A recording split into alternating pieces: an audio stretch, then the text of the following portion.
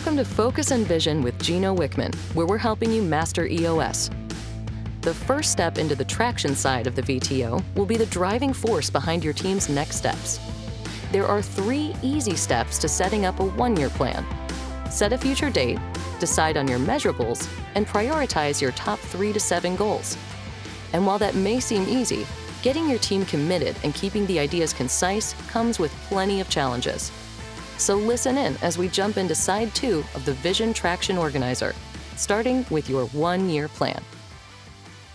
So now what we've done is we've answered the first 5 questions that are contained in the vision side of the Vision Traction Organizer, the VTO. And so now where we're going is to the traction side. And again, we're bringing it down to the ground. And we're going to create a very clear 1-year plan. And we're going to get very specific here. And so step 1 is to decide on the future date. And again, typically 1 year out. I highly recommend you keep it in a calendar year, but you ultimately decide. From there, you decide on your measurables. What is the revenue goal for the organization next year? What is the profit?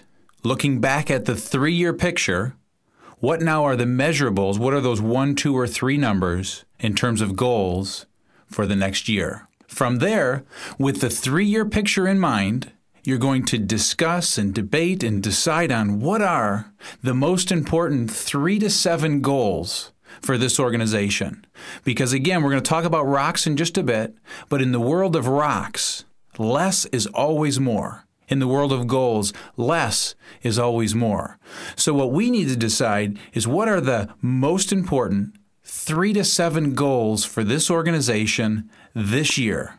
These goals need to be SMART goals, again, specific, measurable, attainable, realistic, and timely.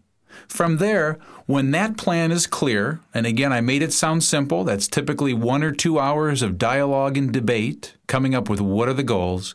From there, we determine, is there a focus or is there a theme for the year? What is the overriding theme, the key thrust for this year as an organization? Sometimes you'll have one, sometimes you won't. From there, we need to make sure that the roles and responsibilities are clear. That's that accountability chart. So is the accountability chart complete and clear and communicated to all? Does the person who's accountable for that major function of the organization agree and believe that they can hit that number? The next thing is make sure that you have a cash flow analysis and you've put a budget to this plan so that everyone is clear on the financial aspects of this plan and that everyone is getting what they want out of the organization next year.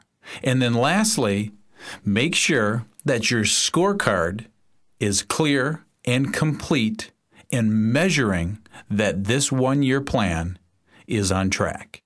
From there, we take that 1-year plan down to the ground and determine what are our rocks.